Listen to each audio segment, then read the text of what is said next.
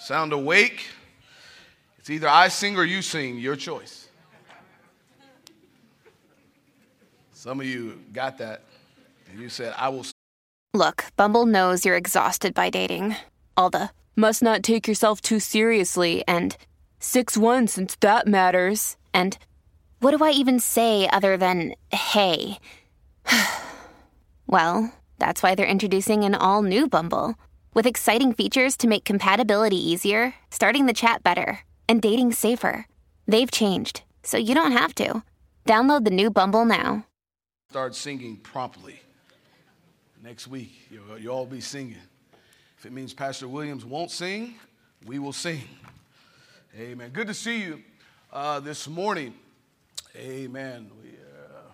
I'm fired up this morning. I don't know. We had a great Men's D. Great weekend. Just been having some really good outreaches. The other night we were at Chandler Gardens, I believe it's called, and just had an outdoor outreach. Billy set it up, went very well. Just taking, when you say taking your city for Jesus, it's got to have legs.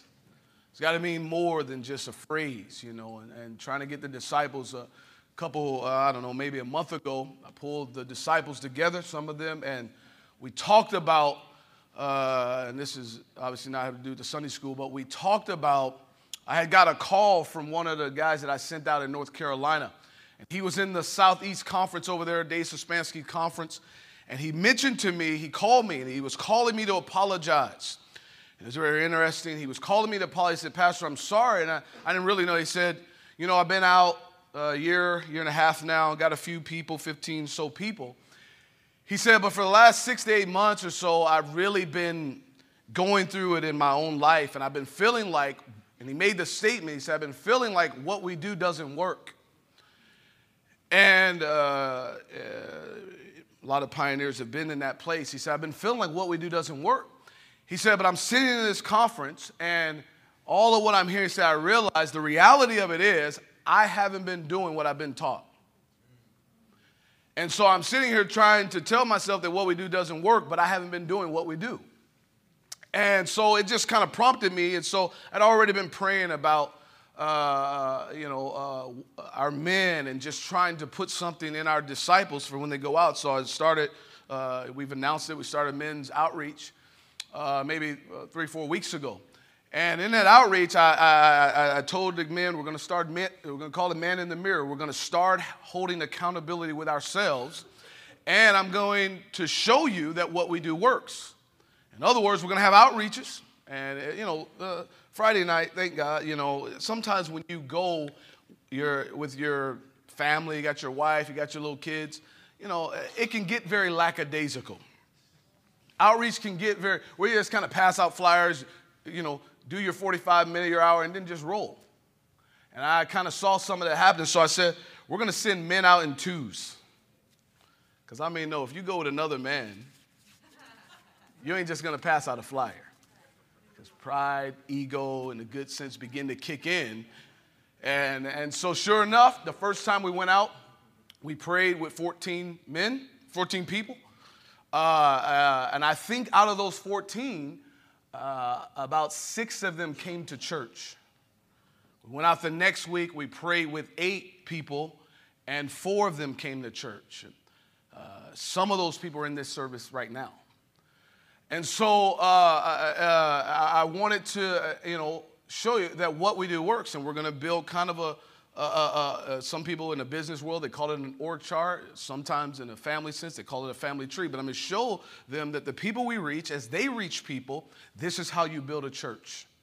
And we'll begin to see the people that we actually pray with, saved, and see the lineage, so to speak. And so I just kind of throw that out there because the mind's an interesting thing that what we do and some people don't even like that term, but I'm telling you, I learned as a disciple. When I went out and pastored, I had confidence because what we did here, and I saw it work here, and therefore I knew it would work out there, and it did work. And so I would challenge you in your own life. If you come to a place, this doesn't work, what we do doesn't work. This has been tried and true for over 40 years, and it is not outdated because it's biblical, and it still works today. And so I just want to lay as a foundation. We've been seeing a lot of fruit. We had this outreach. We've been seeing fruit. People have made statements to me about this outreach Friday night. There was a great Spirit of God there. Some said it felt like the old days. I heard people telling me there was an incredible unity there. The disciples coming, just a great, great scene. 7 or 8 people prayed. And so I'm very excited about what God's going to do this summer, amen, and you ought to be as well. We are going to move into this Sunday school, and over the past few weeks, Pastor Campbell has been talking about core beliefs, that who we are as a church, as a fellowship, we have distinctives. And again, when you talk about core beliefs, it comes from derived from the term core training. Years ago, when I was training, many of you guys know I got saved out of the fitness industry, so to speak, and I was working in the gym, I was training, and this was when this whole statement, core training, had just really become, popular. Today, everybody talks about it, but at that time, it was somewhat revolutionary. I remember the head trainer at our gym was named Herb, and Herb Duncan, he has a gym even to this day. He was like the first who ever came up, he was talking about this core training. We're all looking, what are you talking about, man? Core training, just lift some weights and, do some running. He said, no, it's all got to be about your core, And we're like, this dude's like one of these fitness guru, like freaks, like core. But but what I remember most from that initial stage is he was talking about when you lift weights, if you just lift weights, he said, those aren't normal movements day to day. Nobody in your life, you just got to, it's not every day you're going to do a power clean. I mean, no, a power clean, nobody's lifting their refrigerators. And so the whole idea of core training was that you're going to do core training because these are going to be everyday movements. That this is going to help you in your everyday life. In other words, I remember he would talk about, the housewife who's got that, she's at the grocery store and she's pushing the cart, and then she realizes, oh, what I need is back in the other, and now she's got to stop herself and adjust and move backwards. And so he would talk about movements like that or core training. When you have to get, out of a car every day, that you're raising yourself up. And so these muscles, these core muscles, help you with everyday movements and everyday things you have to do. And I thought about that as we were talking about spiritually core training. We're talking about things that you can apply to your everyday life. We're talking about things that are relevant to your life as a Christian. Today there's so much obscure teaching and training. People are spending hours and days and lifetimes talking about scriptures and things in the kingdom that really don't apply to you living for God today. Craig, if I could use him, he was telling me just the other day, he's getting into a debate with this guy at his job, because all he wants to talk to him about is, man, you're a Hebrew. And Craig's like, bro, I ain't going to get into this because at the end of the day, what this got to do with us living for God? Amen. I remember in North Carolina, we had this movement where everybody was a king. I mean, you're a king, you're a priest. You're a king. And, I'm sitting across from this other preacher, and I'm like, okay, man, whether I'm a king or not, whether I feel like a king or not, my folks ain't really treat me like a king. And so, how does this going to apply to me actually living for God? And so I'm saying that to bring us in the context of core beliefs or things that are going to help you live for God and go the distance daily. Are you with me? And so Pastor's been talking recently, last week, he talked about the issue of telling the truth and focusing on the other side of that, lying. And one of the issues as a Christian is being able to tell the truth. And it's not a light thing. Jesus said, I am the truth. I am the truth. He made a statement, the revelation of him leaving. I was talking to a gentleman about this the other day. When he left, he said, I'm going to send the Holy Spirit, and what he's going to do is lead you or guide you into all truth. And so part of having the Holy Spirit inside of you is that he leads you in the truth. Because if we be honest, naturally speaking, we're liars.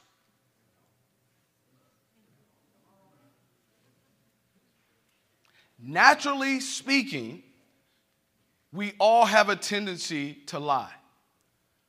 We're going to talk about some of the things that lead us to lying or ways we find ourselves lying biblically.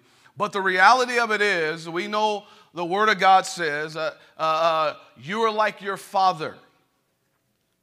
And not if your father's John Brown. We're not talking about John Brown. The Bible says we're like our father, the devil, before we're saved. And he has been a liar from the beginning. They did a skit about this last night in the drama. And so the reality of it is, when we get saved, this is all of us. I know some people, one thing I like is people just need to be honest. That's true. But if you were a sinner before you got saved, you were a liar. You put on an image. Sometimes we lie with just our image. We want people to think that we really are somebody or we really got it on. So we think that if we dress a certain way or talk a certain way that now we're going to be perceived a certain way. And so I want to begin to move into this, and we're going to give out just a few scriptures. John 8, 31 through 32. John 8, 31 and 32. If somebody grab that for me. I think I see you back there, Isaac. And then Ike, I also see you. We're going to lay the foundation. Verse 44 of that same chapter. Let me see here. Proverbs 6. George, if you'll take Proverbs 6, 16 through 19.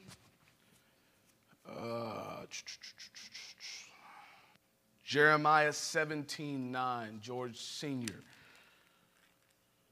Okay, and then let me give out a few more. Psalms 101 on verse 5. John Ware, if you will. 1 Timothy 5 and 13. Jonathan, if you will. Psalms 55, 21. If you'll grab that for me, Billy. Okay, we'll stop there. Okay. John 8, 31 and 32. Then said Jesus to those Jews which believed on him, if ye continue in my word, then are ye my disciples indeed, and ye shall know the truth, and the truth shall make you free. Okay. As a foundation, the truth is what makes us free. Now, we know this, but this is a powerful statement that we're not just truth for truth's sake, if you will, but the path to freedom, real freedom. Now, I say that because most of the time we lie, we're doing it to get out of something. We think that somehow if I tell this lie, that this is going to actually bring the freedom. But Jesus comes in as a contrast to this. And Christianity always obviously flips everything on its head and says, no, if you really want to be free, the path to freedom is honesty. And the reason is because there's short-term freedom and long-term freedom.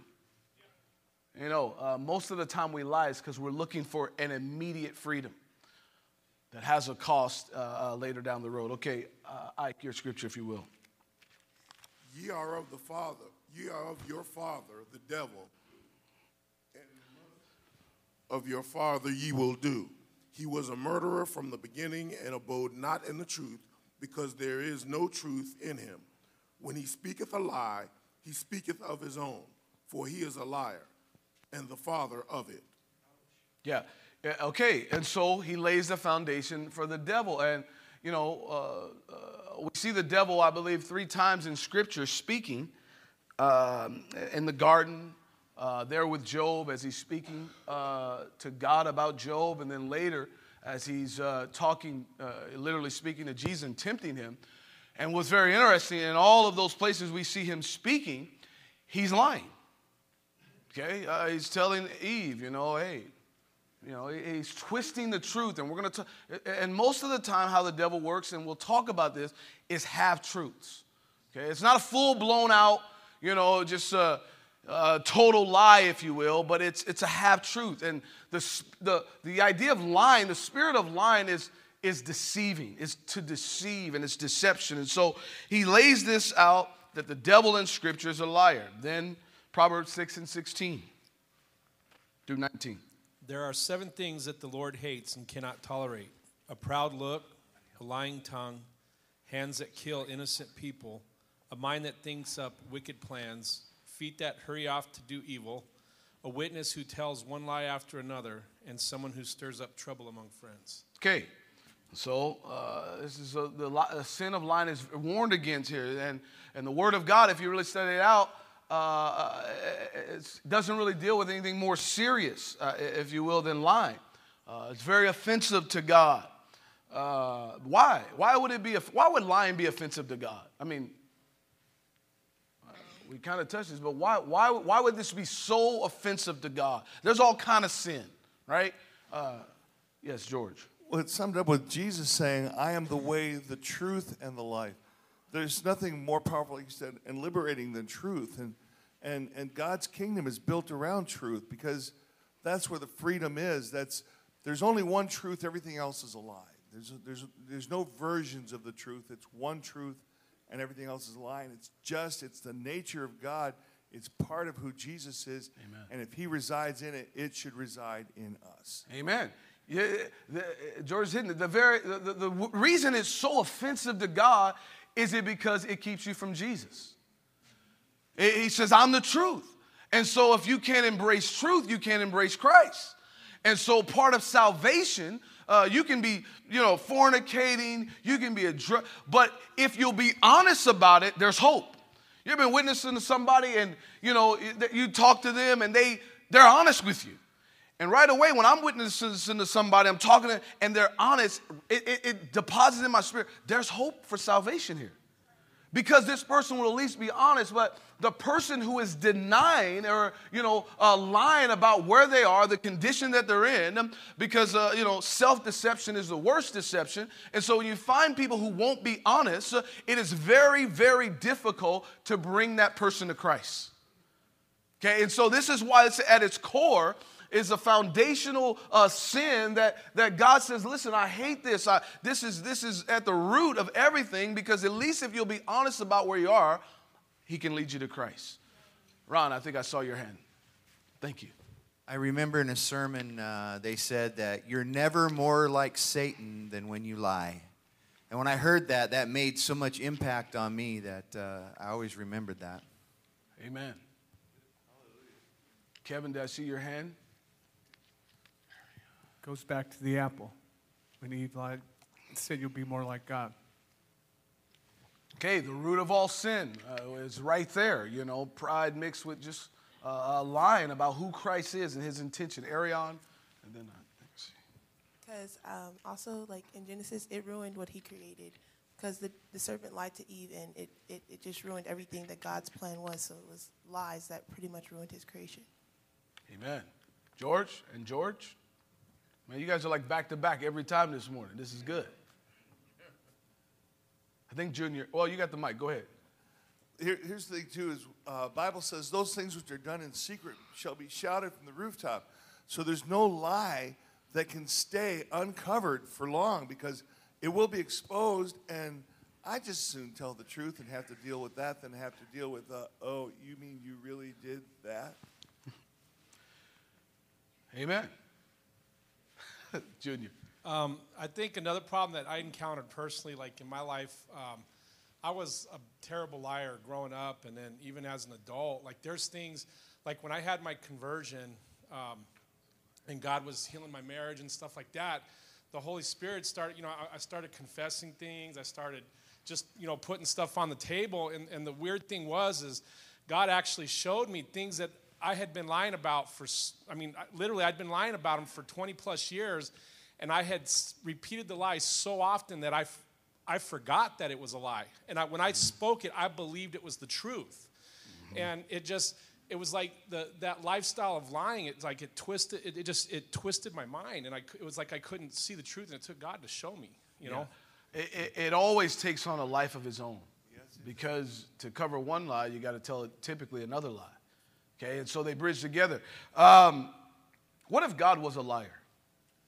Nothing. You can rely on anything. What if the possibility for God to lie was there? Because God makes an emphatic statement in the Word of God that I am not like man, you and I, that I should lie. God is not a man that he should lie. He contrasts himself to us because if he's going to be God, very foundational to him being God is he does not and cannot lie. Now, why is that important? What if God was a liar? What if even he told one lie? What do you think what would be the ripple effect of that? What would be the fallout? What would that cause in us? John?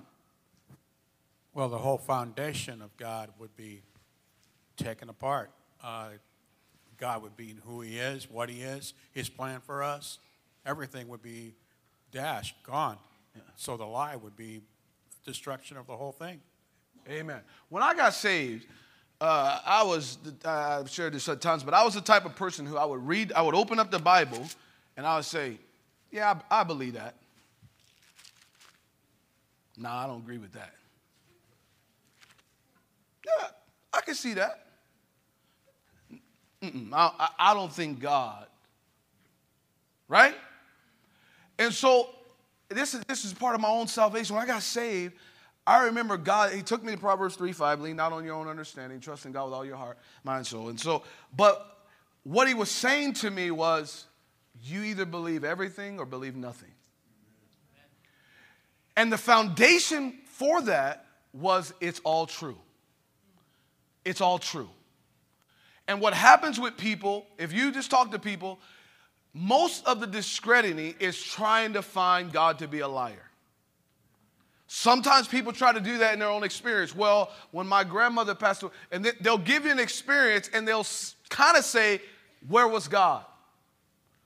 Oh, his word says, but, and they're trying to discredit God. They're trying to make God out to be a liar. They'll find these, they'll look for these seemingly contradictions, which we know a lot of times the Bible speaks in paradoxes, which are things that when you look at it on the surface doesn't look like it could be true. They're contradictory in the sense.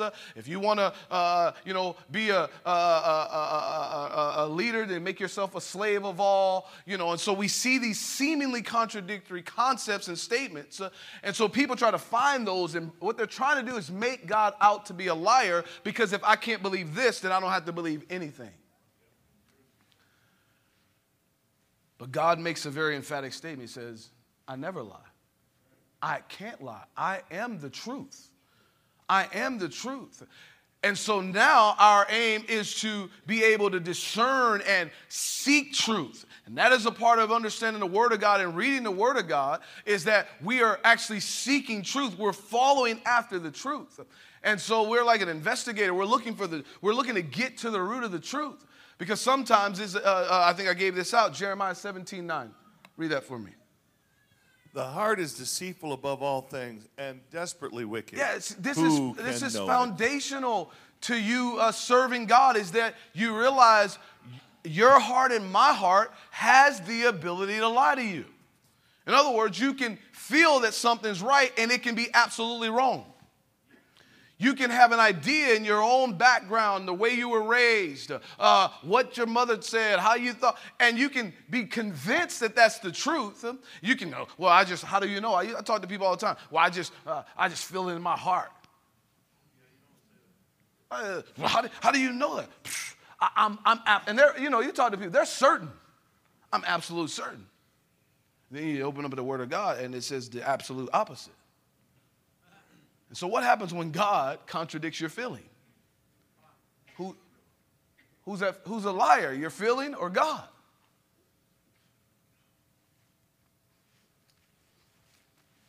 For years, man, I told people my father was a pilot. I don't know where I got that from. You ever told a lie and you don't even know, like, you just kind of thought of it on a whim, on the spot, and like, now you got to live with that thing. You're like, pilot, man, what? Hey, folks start asking you, hey, man, well, can we, get some tickets to, can we fly? I was in high school, can your dad rent a jet for us? I'm like, my dad can barely rent a car. I don't know. But sometimes you say these things in the moment and they're hard to reverse. And so you begin to defend those things and it gets out of control. This is what George was alluding to. One man said, if you always tell the truth, you don't need to have a good memory.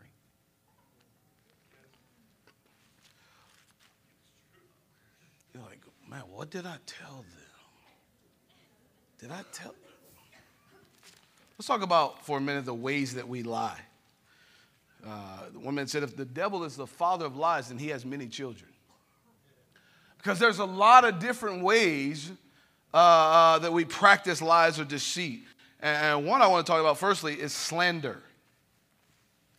You know slander's lying? What is slander? What is slander? What does it mean to slander somebody? Jonathan. It means like a defamation of character to, to spread negative things about them, their character, or say things about them that are bad. Amen. This is when we lie with the intent of doing damage to somebody else's reputation. Pastor talked about, he preached Wednesday night on jealousy, and typically jealousy lies at the root of slander. That the only reason we really slander somebody most of the time is because we're jealous of them. They have something we want or something we feel we deserve. And so now we become, we're going to assassinate their character. And we see this in Genesis with Potiphar's wife, right? Joseph is there. He's a man of character. He's trying to be upright. And now, she makes the moves on Joseph. Joseph rightly turns her down, runs for his life. We know that story. But now she's confronted with, a situation where she can be honest or not. And because, for whatever, now she's going to slander his reputation. This guy tried to rape me. This guy tried to rape me. And it's slander, and this is very, very dangerous, because once you slander somebody, the reality of it is very hard for them to regain their reputation or their character. It's very, very hard. Because even though, they may be proven innocent, it may have come out that they didn't do it, it's always in the back of people's mind. Somebody gets, I preached a sermon a while ago when this guy talked about he was accused of rape, and it was absolute fabrication. This is when I talked about labeling people. He was accused of rape, didn't do the rape, later came out a couple years later, but he said now in all his dealings with people or women, people in his town, he was in a small town, now everybody's looking at him kind of skew. Well, and he's thinking, I'm innocent. I mean, it went to court. The girl came out later and said she lied. But there's always now that thing in the back of people's mind. And this is the danger of slandering somebody or lying about who they are, misrepresenting somebody's characters, because once that thing's out there, very hard, very hard. And I tell you, this is one of the things that the devil loves to do with men of God more than anything, with pastors. And this is why you got to be very careful that you don't slander the man of God.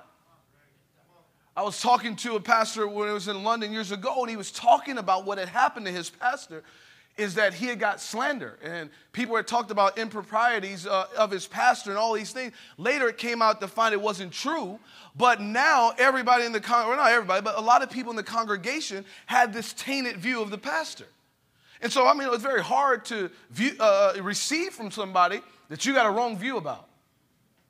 And he was talking about the damage and the recoil of all that had taken place in that church. And hell loves, this is why, if you smite the shepherd, hell knows that the sheep will scatter.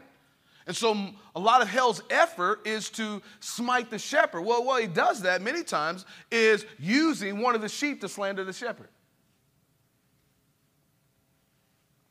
George Rose. About reputation and stuff. And it was a pretty apt illustration. It talks about, he was talking about like when you establish a dam on a river, and I know I've said this a number of years ago. When they built the Roosevelt Dam, it was a river that was out of control. They built the dam stone by stone until it could serve a useful purpose. Well, it took a while, but behind that dam was a body of water, a reservoir. It was a reservoir of, like in our lives, when we get saved and we put down that marker and say, you know what, I'm going to live for God, and you start to build something for the kingdom of heaven, then what gets backed up behind that is your reputation, is your life, is a testimony of your faithfulness. And when people destroy that, it'd be like if somebody broke down Roosevelt Dam today. I'm sure a lot of Phoenix get washed away and towns along the way. But the fact is that you lose that and you can never get that back. And people always look at the ruin and not at the testimony that had existed before someone tried to destroy it. So it's a lot more damaging and a lot more far-reaching than people think. It is actually, it destroys people's reputation that they have carefully built over time so that they have a reservoir that testifies to their righteousness and their truthfulness and their ability to serve God and lead others. Yeah. Again, it's as George is alluding to, it takes a long time. There's a time element involved in building a testimony. It's inescapable. There's a time element involved. And so a testimony, you see somebody has a testimony or a reputation, if you will, they've taken time to build that. They've made careful decisions. They've weighed things out and chosen the right instead of the wrong. And it doesn't happen by accident. And to slander somebody, to be able, that's a powerful and a wicked tool, if you will, to be able to have in our possession. To be able to, and this is the power of words, and to be able in a moment to tear that down is very, very heavy. And so, Ike. And what we can do as brethren and sistren to protect against slander is this. The Bible says to know those that labor among you. If somebody spent 50 years building up a reputation and you got some jamoke coming out of left field going to say something about your pastor, I'm looking at 50 years of deposits he's made in the bank. It's, as far as I'm concerned, he's Christian Donald Trump. And so you got somebody else. You got somebody else. And by the way, when I say Donald Trump, I am not aligning myself with anything he says. We know what you mean, Ike. We know what you mean. But that's a good disclaimer. I'm just saying as far as the money is concerned. So you got somebody out of left field writing a rubber check on my pastor's account, and you going to believe that rubber check instead of the billions that he got in the spiritual bank? What's up with that? Yeah, I'm reminded of a time Marty Carnegie was pastoring in London, and he was telling a story about how, some rumor got started about him, and one of the ladies in the church began to spread this thing, and the point is, it was spread by somebody who had been coming to the church for like 3 or 4 months. And Pastor Carnegie was talking about he had pastored this individual for 8 to 9 years. And he pulled her into the office. He said, you're going to believe that? You know me. I've pastored you for 8 or 9 years, and this person's going to be able to walk in off the street, and all of that is just like thrown away? And he was quite hurt and shocked by it, but it really hurt him to the core that you know me, and that's what you're talking about. Somewhere, one of the things with slander, and obviously as a pastor, you got to decipher and work through these things. First thing I always do is consider the source. I consider that person's testimony, that person's life lived for God, that person's character. Before I put this other individual's character on the line. Psalms 101, verse 5. Whoso privily slandereth his neighbor him will I cut off. Okay. Him that hath a high look and a proud heart That's good. That's will the not first I part. suffer. We'll work on that another time. Whoever secretly slanders. Isn't it interesting? Isn't it interesting, the term there? I mean, the terminology that used there. You know, slander always has this kind of like behind the scenes, I know something you don't know about them. Oh, yeah. See, you think that about them, but you don't know what I know.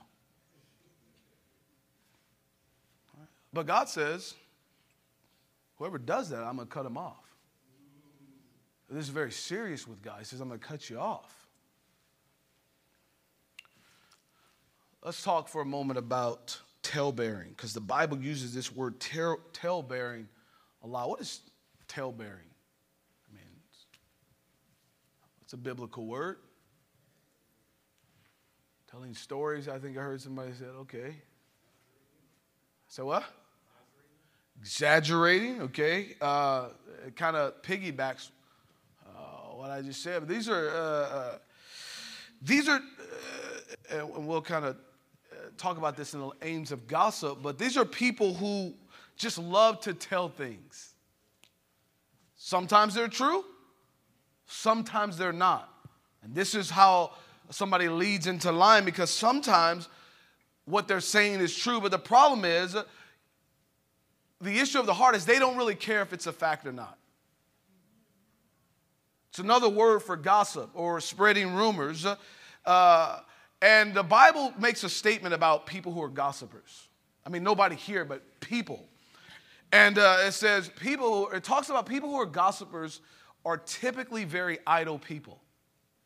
They're usually people who don't have a lot going on, the Bible says, in their own life, so they begin to talk about other people's life. 1 Timothy 5:13. Did I get that? Yes, Jonathan. And withal they learn to be idle, wandering about from house to house, and not only idle, but tattlers also and busybodies, speaking things which they ought not. Okay, it says they're idle.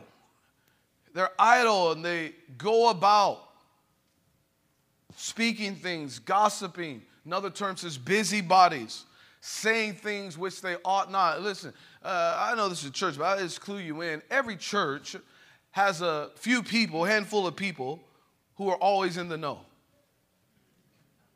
They got the scoop, man. They're a spiritual inquirer.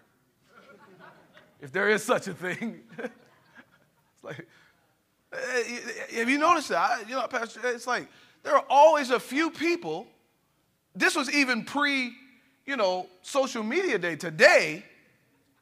But even pre-social media, it's like there's a few people always who, they know, man.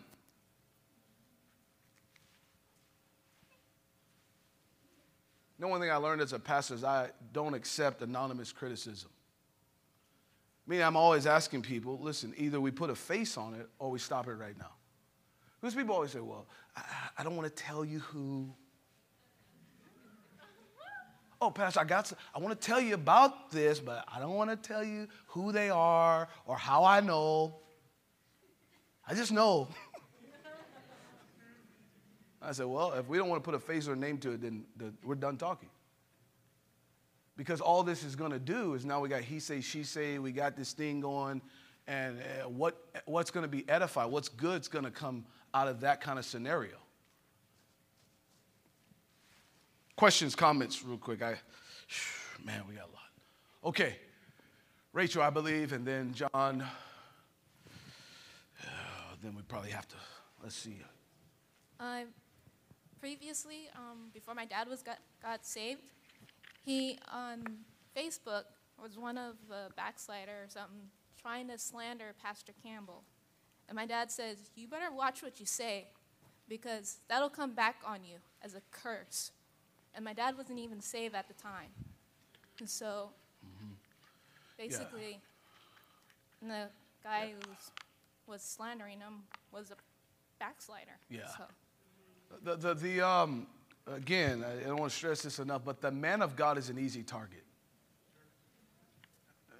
Because he stands up here, and his life's lived before you, and he's an easy target. This is what made Jesus a very easy target. You know, they slandered. They accused him of all kind of things that weren't in fact true. Okay, and so yes, Ron and then or John, and I can't remember. I think John was first, and maybe Ron, and then Ike, and then we're going to close. You know, one thing about lying over a course of time, it destroys things. And I noticed that before I got saved, it didn't matter what you did. You tried not to. It always come back. And it destroyed a lot of things in people's lives. And piggyback on slander, I think the majority of the time, people use that as a means of, over time, they've been offended by someone, or things didn't work out for them, or they use that as an excuse to slander, to do what they can, to excuse to lie, because they've been hurt, or they've been wounded, or they feel like they've been given a raw deal. And that's what we have to watch out for. And I know it's difficult, but you know, we have to base our decisions on what God says, not what we think. Yeah, we speak out of our wounds a lot of times. And when we do that, it's very easy to slander. This is why, you know, any pastor knows this, or anybody who's worked with people at any level of depth, is that there's always more than one side. There just is. And if you just run down the road with one side of the story, you're going to make a lot of errors. And oftentimes I tell people, they bring stuff to me, I say, okay, we'll work through this, but I need to hear the other side. And this is why I always, if somebody brings something to me, I let them know, this is fine, and what you're telling me, based off what you're telling me, this is my answer. But I want you to know I haven't heard all the story. And I always tell people that. You know, I'll say, okay, if everything you're telling me is true, and this lines up, then here's the answer. Because people want to say, well, Pastor said, they want to pigeon you into an answer, but I'm already knowing I don't have the full story. Ron. Amen. I was going to say that over the years I've watched what the internet can do to a person. One time I was going to preach this sermon, and I needed some information on this, and so I went in there, and I went into, was it Wikipedia or something like that, and it's like, oh, I can't believe this. I can't believe this is unbelievable. And my son Jared said, oh, Dad, that's just full of lies. You can't believe any of that. None of that's true. And I was shocked that they had printed all this stuff about this person, and I thought, oh my gosh, how can they get away with this? Yeah. And so I've learned over the years, you really have to get your facts straight about what's really true and what's not true. Yeah. And then, like you say, that's going to take work. Pardon? So that's going to take work and time. Yes, and labor. Work and time, and just to read something and think it, well, this has got to be, and so you have to do, like you say. But there's always two sides to a story, and I'm amazed at how often the media just loves to take things out of context and twist it. I remember many years ago, people in the church were complaining about a pastor, and they were writing letters and omitting all kinds of things. And I'm thinking to myself, and you call yourselves Christians, quit doing that. You know, we're supposed to represent the truth. Hallelujah. The heart's deceitful. You know that this book knows more than Google? Amen. And I use Google. I get it. But you better cross-reference Google. Amen. With the Word of God. Amen. Not with like another Google. Right. Yeah, I looked up like 3 Googles. You got to cross-reference Google, Wikipedia, whatever it is, with the Word of God. Because this is the source of truth. Last comment, we're going to close. Okay, the pastor opened this Sunday school session talking about the core. And the one core conviction that we have that all these others are built upon, and that is hearing, listening, and obeying the Holy Spirit. Okay? Now, we have the Holy Spirit within us, but we are still free will beings. Whoever you feed the most, that's who you're going to listen to. So if you feed the Spirit, you're going to listen to the Holy Spirit. If you feed the flesh, you're going to listen to the flesh. Now, the pastor talked about, we always keep our word. We always tell the truth. He's going to come up with some more. But what you need to do is you need to ask establish a ongoing, intimate relationship with the Holy Spirit such that when those things come up, like somebody coming up slandering, gossiping, you give them the stiff arm, I don't want to hear it. Okay, and the Holy Spirit will tell you, you don't want to eat that.